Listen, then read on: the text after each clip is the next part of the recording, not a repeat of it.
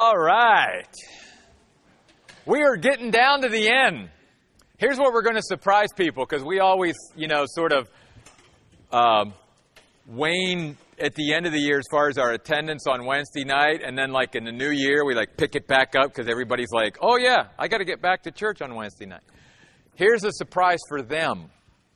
After 2 weeks of finishing up 1 Timothy, we're going to start a new series this year. So if they wait till next year to start coming, they're going to be jumping into the middle of something instead of thinking that they're jumping into the beginning of something. You are going to be, no, you see, we were there in November and December. We were there.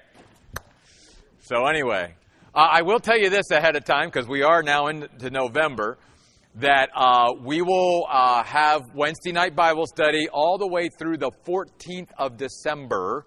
But we will not have Bible study on the 21st or the 28th. So the Wednesday before Christmas and the Wednesday after Christmas. So, we've got, 5 or 6 more to go at this point. But anyway, I'll be finishing up 1 Timothy next week. And then we're going to be starting 2 Timothy. And 2 Timothy is actually one of my favorite books. It's all about teaching us about endurance and perseverance. And the reason I think I wanted to share that with you tonight is because, in a sense, that's what Paul wants to even begin to talk to Timothy about tonight. So if you have your Bibles and want to follow along, we're going to be in 1 Timothy chapter 6. And I want to begin in verse 11, even though we touched on verse 11 last week. That's where I'd like to begin tonight. And so let's again remember the context here. Paul is mentoring and discipling this young pastor. He's encouraging him and supporting him to hang in there in this local church in Ephesus that has all these issues. And he's saying, Timothy, you got to stay at your post. You got to continue to teach people the Word of God. You got to correct the false teachers. What you are engaged in is too important to leave your post. Hang in there. All right? And then last week, he was talking about the fact that so many, even Christians, get caught up in straining their muscles, if you will, and reaching for the material, physical things of this world, and not prioritizing the spiritual. And Paul says in verse 11, but you, a person dedicated to God, keep away from all that. Don't go after the things that others are going after. Instead, you pursue righteousness, godliness, faithfulness, love, endurance, and gentleness. And we saw last week that the word pursue is a key word. It means to give great effort towards something. And I used the illustration of a hound on a hunt. And Paul is saying that's the mentality that you and I need. We need to go after the things of the Lord and be devoted to the things of God and to God Himself. By the way, the phrase person dedicated to God in verse 11 describes someone who is equipped in the Word of God. Let me read these verses to you out of 2 Timothy. Every scripture is inspired by God and useful for teaching, for reproof, for correction, for training in righteousness, that the person dedicated to God may be capable and equipped for every good work. The only other time that phrase is used in the New Testament, it's used in reference to someone being equipped in or by the Word of God. So, with that said, let's move down to verse 12. Compete well, Paul says to Timothy, for the faith. Many times as a Christian, when we're struggling in life, we automatically assume that we must have done something wrong. That's why we're struggling. I want to submit to us tonight to consider that many times in our life when we're struggling, it's actually because we're doing something right. Because what Paul is saying here is if you and I are committed to gaining spiritual ground in our life, to grow, to pursue the things of God, and to gain new ground, and to leave behind the things of the earth and that they're not the priority that they used to be, that we're going to struggle. Because there's going to be all these forces that are opposing us gaining new ground. And then not only us, but then if we are desirous, if we're wanting God to use our lives to inspire and motivate other Christians to do the same thing, then that even accentuates it. That even multiplies it. Because, let's go back even to Sunday's message. First of all, our flesh isn't going to buy into that. The old man is not going to cooperate with the pursuit of more and more godly stuff. The world around us of unbelievers certainly isn't going to stand up and applaud and support us in that venture. And obviously the devil and all the demonic forces of hell are not going to buy into that either. So we're going to have all this opposition against us when we try to gain new ground spiritually. And then especially, as I said, if we try to bring others along. Well, that's exactly what Timothy was doing. Timothy was a pastor of a church who was not only trying to keep growing himself, but he was trying to bring along all the people in his church. And so Paul says to Timothy these very important words. Timothy, you have got to compete well for the faith. The words compete well in the Greek language are a very descriptive word. They are the word agonizomai. Well, you can just tell by that word, what word in the English do we get out of agonizomai? Agony.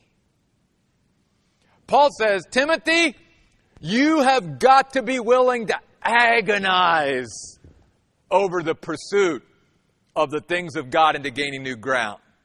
In fact, let me even say this. The word agon, which is part of the word agonizomai in the Greek language, means to struggle. Paul says, Timothy, you have got to keep being willing to struggle, to agonize. It came to also mean to compete with an adversary, to enter into the ring and wrestle. And so Paul's saying, Timothy, you've got to have that mindset, and you've got to build that mindset into everybody in your church. That if we're going to gain new ground, it's not going to be handed to us. We've got to enter the arena, and we've got to fight for it, if you will. We've got to struggle for it. We've got to be willing to agonize over it. It's not just going to come automatically. See, there's this thing in the Christian life, in the spiritual world, our salvation was absolutely a free gift based on God's grace and just simply by our faith. But then after you and I are saved, again, to gain all of Christ, to gain all of what eternal life is that God has given us, that demands our unbelievable, full-hearted devotion and effort. You and I are never going to gain all that God gave us when He saved us if we're not willing to put forth the effort after we're saved.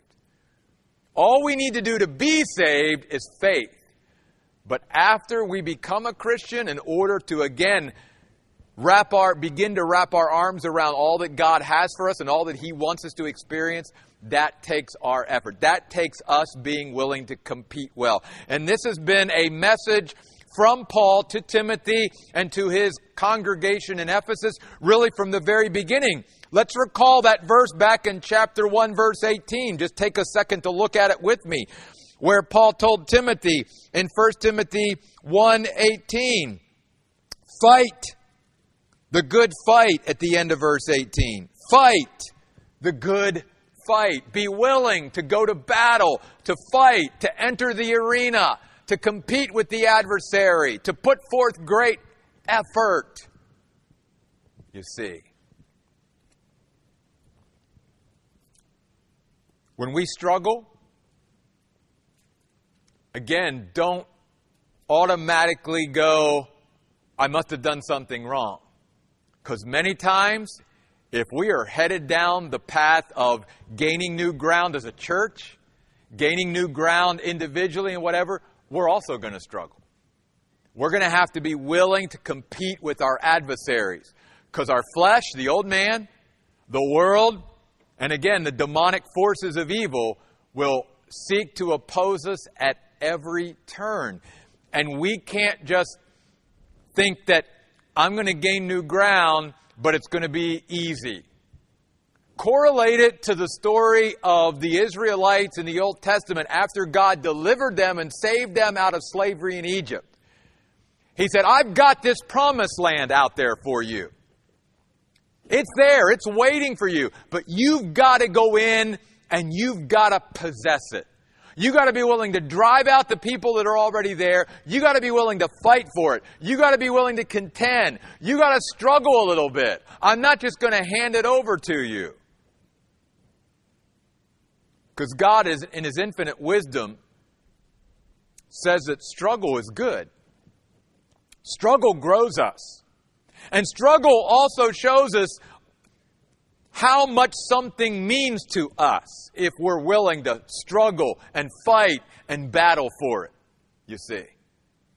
If something really doesn't have an importance in our life, then we probably would give up on it pretty quickly and pretty easily. We wouldn't compete well for it.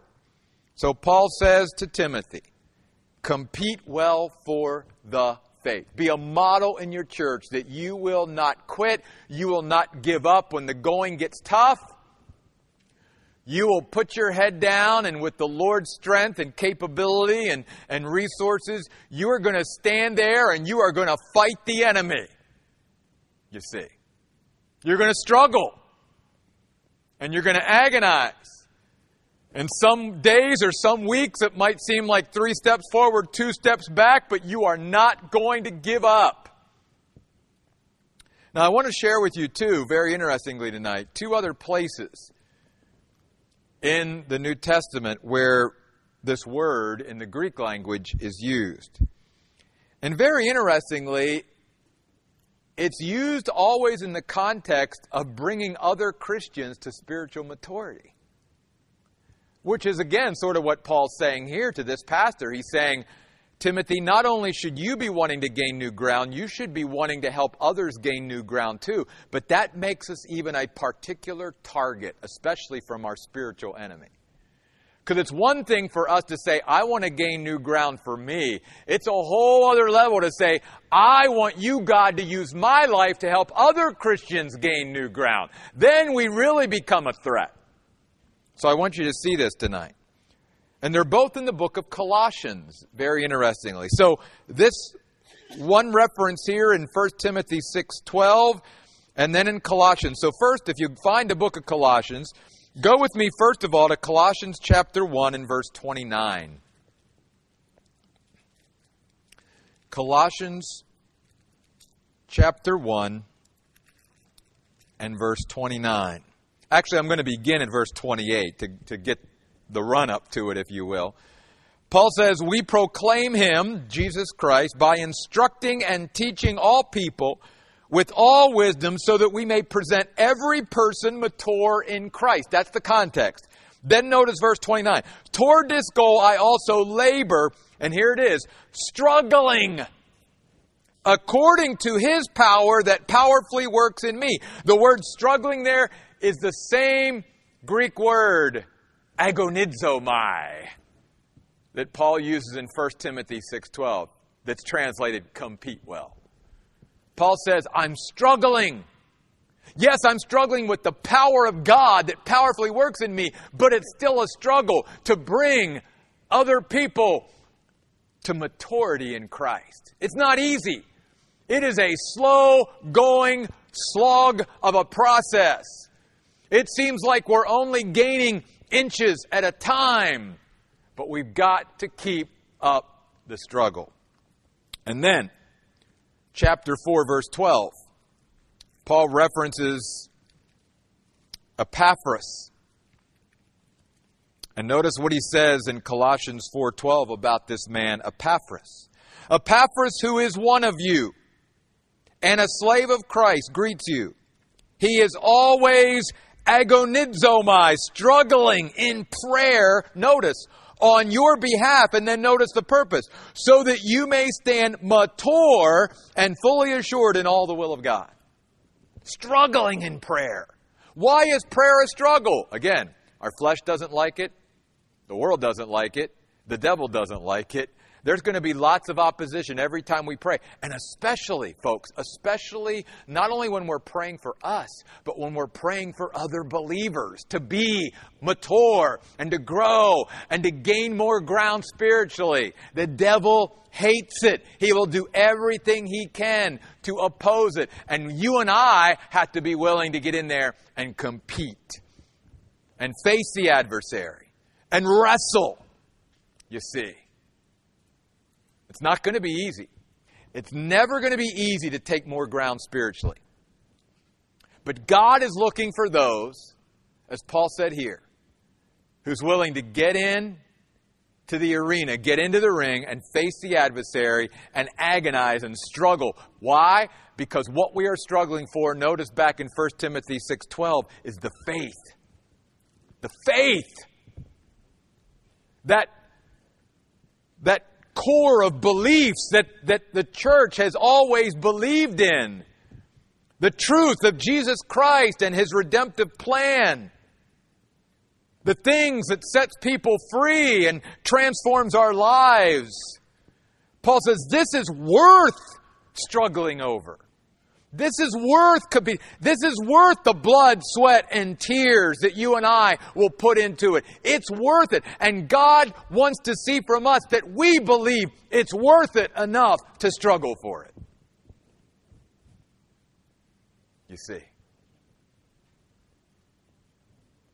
Because again, in God's infinite wisdom, in struggling for it, we not only show that this is a priority, that this is very important to us. But we trust the Lord in saying that, God, I know that in this struggle that I'm going through to gain more ground for myself and for other believers, it will benefit and profit me too. You see. Compete well for the faith. In fact, keep your finger there in 1 Timothy. I want to share with you this reference to the importance of the faith from the book of Jude. Jude is easy to find. It's the next to last book of the Bible, right before the book of Revelation, and it's only one chapter, 25 verses. So you can miss it because it's very, very short. But I want you to go to the book of Jude, verses 3 and 4. Under the inspiration of the Holy Spirit, Jude writes this, Dear friends, although I have been eager to write to you about our common salvation, which would have been a wonderful topic, by the way. Great to talk about our salvation. Very uplifting and encouraging. He says, but I feel compelled by the Holy Spirit to write to encourage you, notice, to contend earnestly for the what? The faith. The faith that was once for all entrusted to the saints. He's not talking here again, when the article "the" is in front of faith, he's not talking about the act of trusting or believing in God. He's talking about these body of beliefs that all of us believe in. He said, we've got to contend earnestly for the faith. God entrusted us with this truth. For then he goes on to say in verse 4, for certain men have secretly slipped in among you, men who long ago were marked out for this condemnation, ungodly men who twist and turn the word of God. And that's what Paul's saying to Timothy. Timothy, compete well for the faith. Maybe you're struggling. I want to encourage you tonight. Your struggle may be not because you've done something wrong or you're doing something wrong. It may very well be that you're struggling because you're doing something right. And all the winds of opposition and everything is coming against you, and you're just having to just sort of lean in and just keep on taking one step at a time. Is it hard some days? Absolutely. Do I feel like I'm just going up against all this resistance? Yes, absolutely. You will. You will. And can I tell you, that's one of the reasons why it's important for us to be part of a body of believers, a close-knit body of believers. Because if we were dealing with all this on our own and we didn't have other friends that we could talk to about these things and share with, we might think it's us or we're the only ones going through this. But when you become part of a close-knit body of believers, you start realizing that Oh my goodness, my brother or sister is going through the same thing. They're having the same struggles and the same, because what that does is that just knits us together even more, and then we can begin to encourage and support and pray for one another. And realize that we're all in this together, and if we're all moving to try to gain new ground spiritually, then all of us are going to face that resistance, you see. And that's why we need to compete well for the faith. Well, so that we get through more than 5 words tonight, let's move on. He says, compete well for the faith and lay hold, 1 Timothy 6:12, of that eternal life you were called for and made your good confession for in the presence of many witnesses. Lay hold of that eternal life. Now, when you and I become a Christian, we receive eternal life, yes. But Paul says as a Christian, we have got to get to the point where we lay hold of it. This takes personal initiative and focused resolve. Why? Because Paul is saying that even though I have it, I've got to seize it and take what is mine. You see, you and I can possess something, but it's not really sort of working for us, if you know what I mean.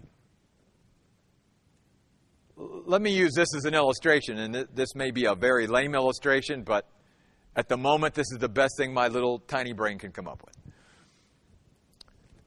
Maybe somewhere along the line you were blessed or you inherited this large piece of property. Nice piece of property. I mean, it's a piece of property that you could build on. You could grow things on. You could have a harvest. You could develop. There's all kinds of possibilities on this land. You possess it. But Paul is saying there are so many believers that have eternal life, but it just sort of sits there. They don't do anything with it. They don't lay hold of it. It's why Christians are not experiencing the abundant life that Jesus talks about. I've come that they might have life and have it more abundantly. Well, how come so many Christians aren't experiencing then this abundant life?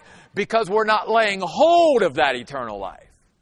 We possess it like that great land, but we've never really built anything on it. We've never grown anything. We've never developed anything. We've never invested in this eternal life that we've been given.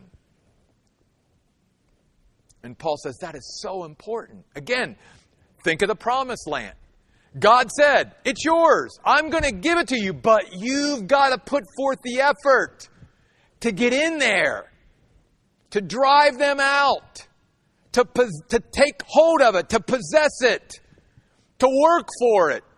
And then even once you get in there and it's yours, you've got to put forth the effort of planting and growing things and all of these things. And then you will gain a harvest out of it, but you've got to do it. I'm not going to do it for you.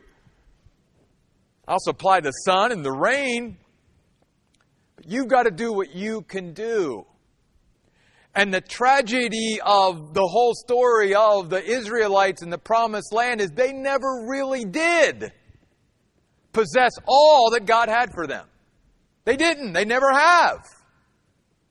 And even the land that they possessed, they disobeyed God by not completely driving out the enemy. They tried to sort of coexist. And we can see even to this day how that has ended tragically throughout history. And then they never developed the land like God said that they should. So again, they never really experienced all that God had for them, because even though it was there, it was right in front of them. And God would have been with them every step of the way for them to lay hold of it. They never did really lay hold of it. Can I tell you, that's one of the great motivations that I have in my life for us as a church. Because not only does God have a plan and purpose for us individually, He has a plan and purpose for us corporately. And I don't want to miss out on one thing that God has for us. I want to lay hold of everything so that when you and I stand before the Lord in glory, we can say, Lord, I finished my course. I kept the faith.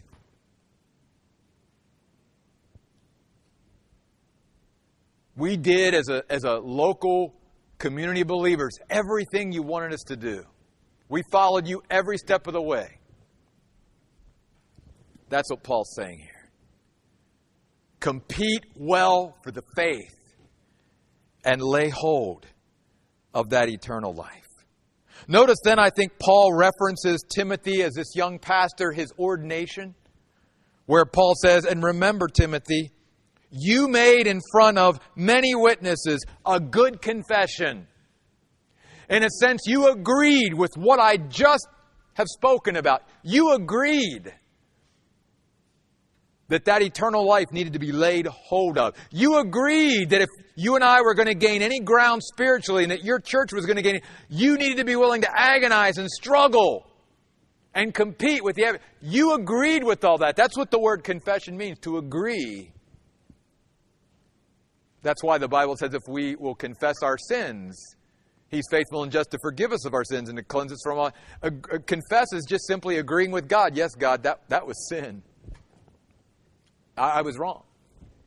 That's what confession is. And he's trying to inspire Timothy here by saying, go back to the things you believed in and don't ever waver from those things that you've always believed from the very beginning. From the time you were first saved to the time you were ordained into the gospel ministry. Don't let the pressures and the opposition and all of that ever get to you to the point where you don't stay true to who you are and who you've always said that you wanted to be. And then he uses the example of Jesus himself. Verse 13. I charge you before God who gives life to all things. In fact, there is no life apart from God.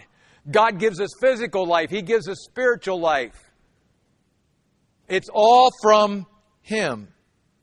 And I think he's also encouraging Timothy here by saying, He's the one that gives us life and our lives are in His hands. Therefore, Timothy, trust Him.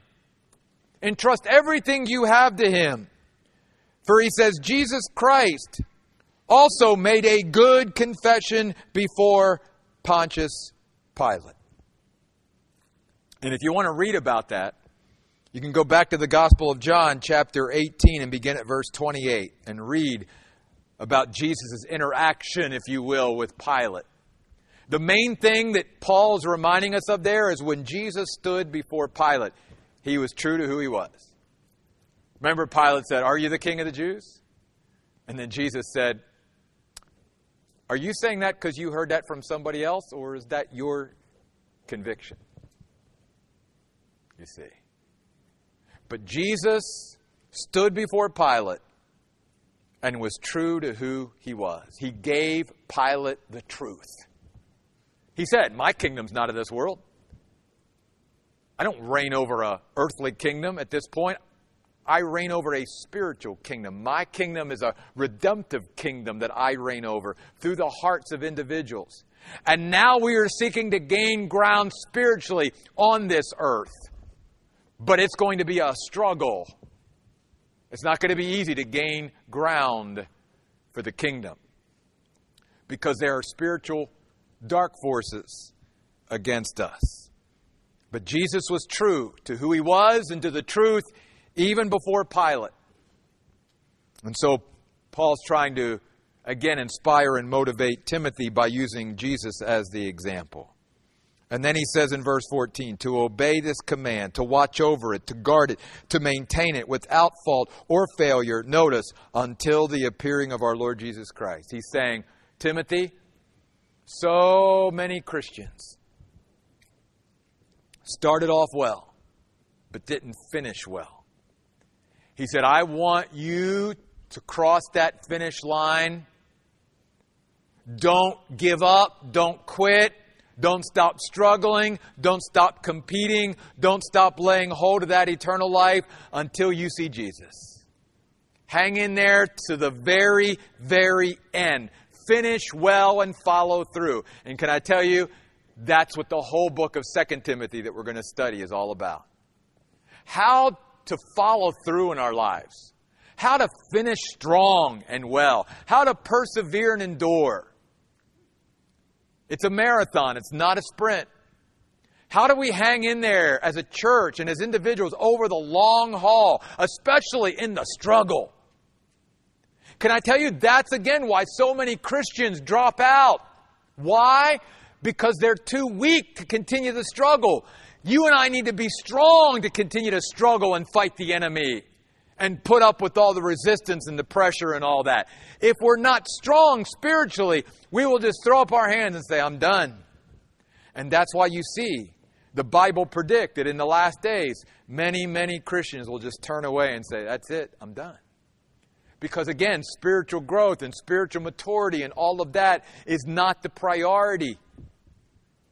They're looking for easy fixes and easy answers, and they're looking for an easy life. And when Jesus calls us to follow Him, it is a life of total surrender and abandonment to Him. And He never promised us it would be easy to follow Him. Which is why even when He was on earth, many of those who initially started to follow Him started to drop out, just like we've just talked about. Many of His disciples just said, nope, I'm done. This is too hard. I think I've shared this with you before, and I won't mention any names. That wouldn't be appropriate. But we had a few people who helped us start the church here at the Oasis now almost 7 years ago. And obviously they're not with us anymore. And one of the reasons is because they turned to me one day and said, this is too hard. We're looking to just be able to go to church, sit in the back, just sort of, enjoy the worship time and then hear a little message and then go home. And this is too hard. And there was a part of me that was frustrated. There was a part of me that was angry. But there was a part of me that actually felt sorry for them. Because I thought, if that really is your mentality, if that's your mindset, you will never experience all that God has for you. Because you're not willing to do the hard thing. You're not willing to struggle and compete well for the faith. You're always looking for some kind of easy road or easy life. And what does Jesus say? He said there are many roads that lead to that.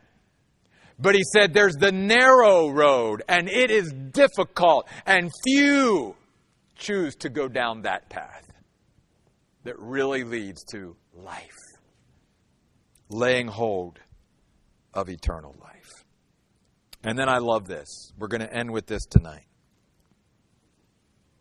And I thought of our worship here, and I thought of Nicole and our worship team, and then the song, because it's very interesting to me that at this point, Paul is sort of transitioning, and he says, now, Timothy, here's something for you and something for your people.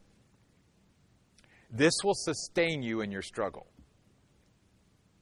And what will sustain us in our struggle is when we remind ourselves of who Jesus is and the position that Jesus has in the universe. In a sense, what Paul is ending this passage with is worship. Because worship is always when we are reminded of who Jesus is and the position that Jesus holds in the universe. For this reason, you and I, even as Christians, even as dedicated followers of Jesus Christ, can get so caught up in the struggle that we lose sight of the Savior.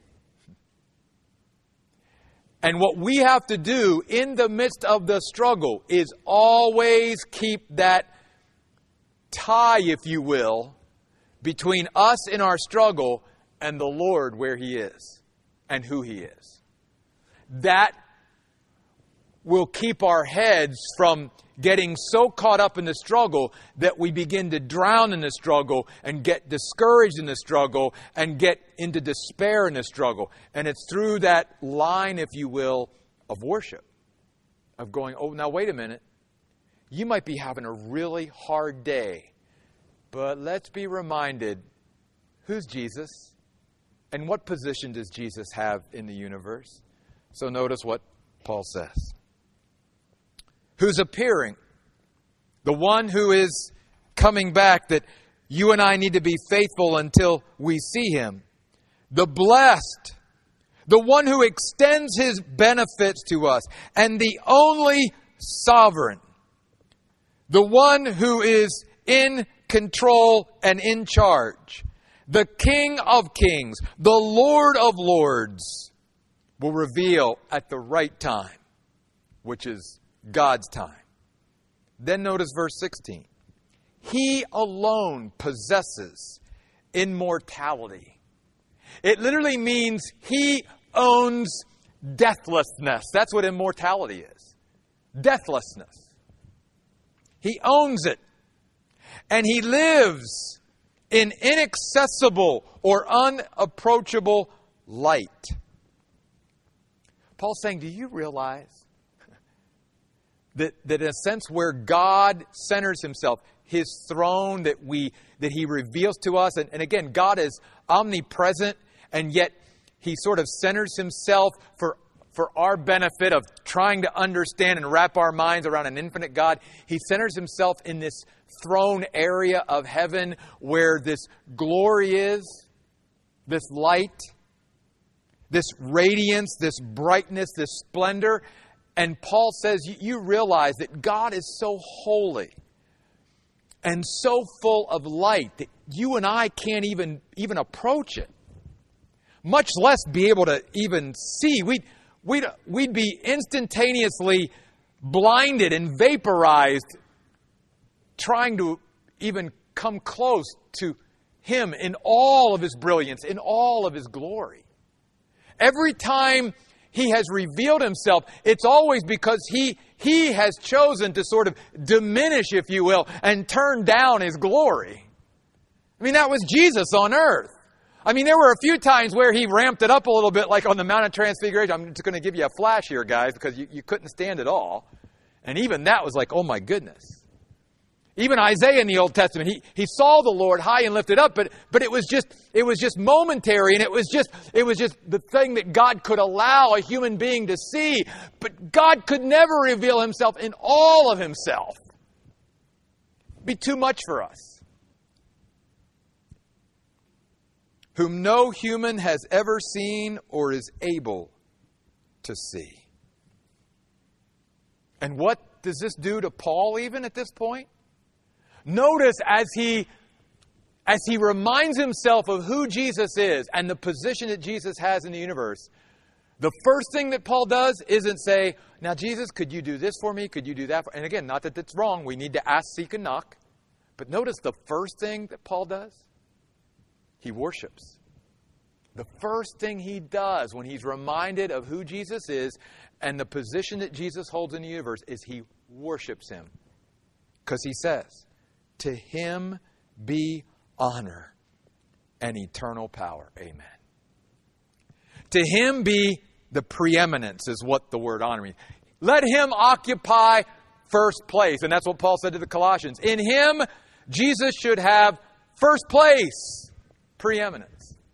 Because if we really believe this is who he is, and this is the place in the universe that he occupies, oh my goodness, what or anything or anyone else should never take his place. And he should have dominion through the exercise of his strength throughout all eternity. Amen, Paul says. When it comes at the end of a sentence, it's an exclamation. It means, so be it. So be it.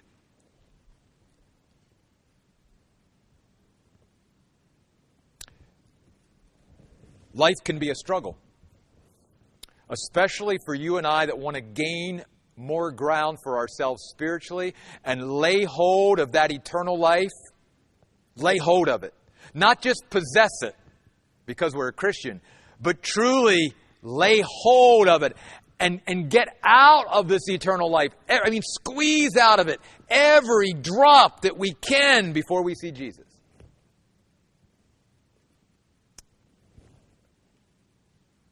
But that means we're going to have to be willing to struggle and agonize and contend and wrestle with adversaries and opposition. And there are many things that will sustain us in the struggle, that will keep us going. But to me, the most important thing that will keep us going is when we continually remind ourselves of who Jesus is and the position that Jesus holds in the universe. And we continuously have a heart attitude of worship. Because without a lifestyle of worship,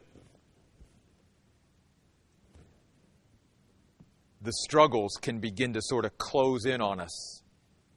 And it's almost like, I'll say it this way, the clouds of life become so thick here on earth that just like there, unless you get in a plane, we lose our perspective of that blue sky and the wonder above the clouds.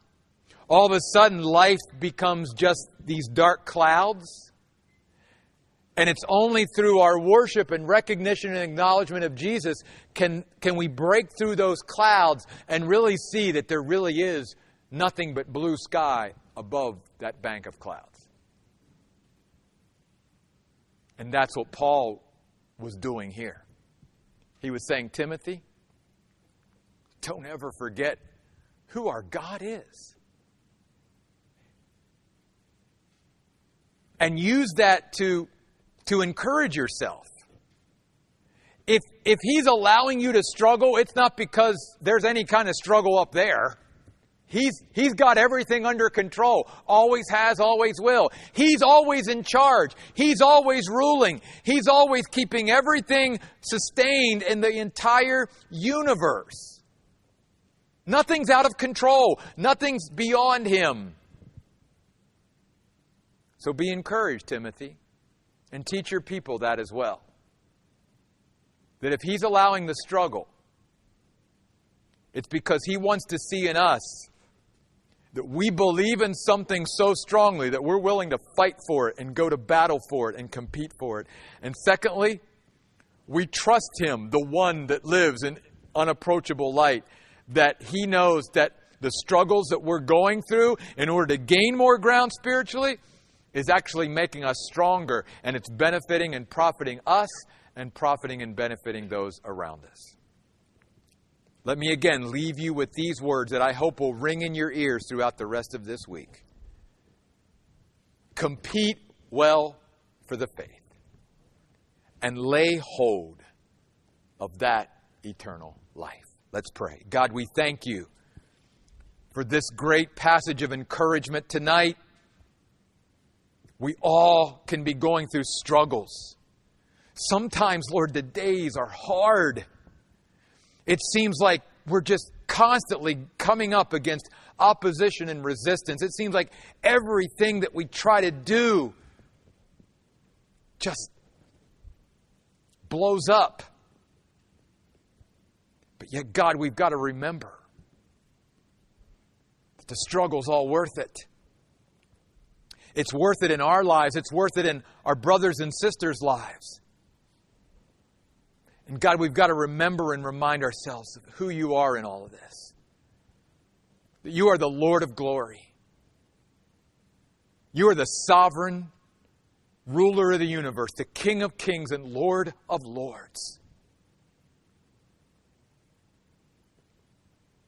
Your majesty is beyond our comprehension.